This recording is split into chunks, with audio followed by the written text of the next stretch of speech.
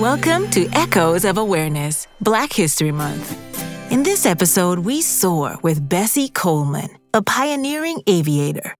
Bessie Coleman, born in 1892, shattered racial and gender barriers as the first African-American woman to hold a pilot's license. Facing discrimination in the United States, Coleman learned to fly in France and returned as a celebrated stunt pilot. Known for her daring aerobatics, she became a symbol of courage and determination. Coleman's dream was not just about flying. It was about challenging the status quo and opening doors for future generations of African American and female pilots.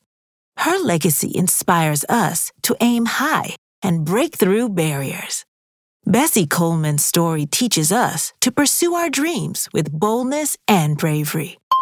This mini-pod was brought to you by ABF Creative.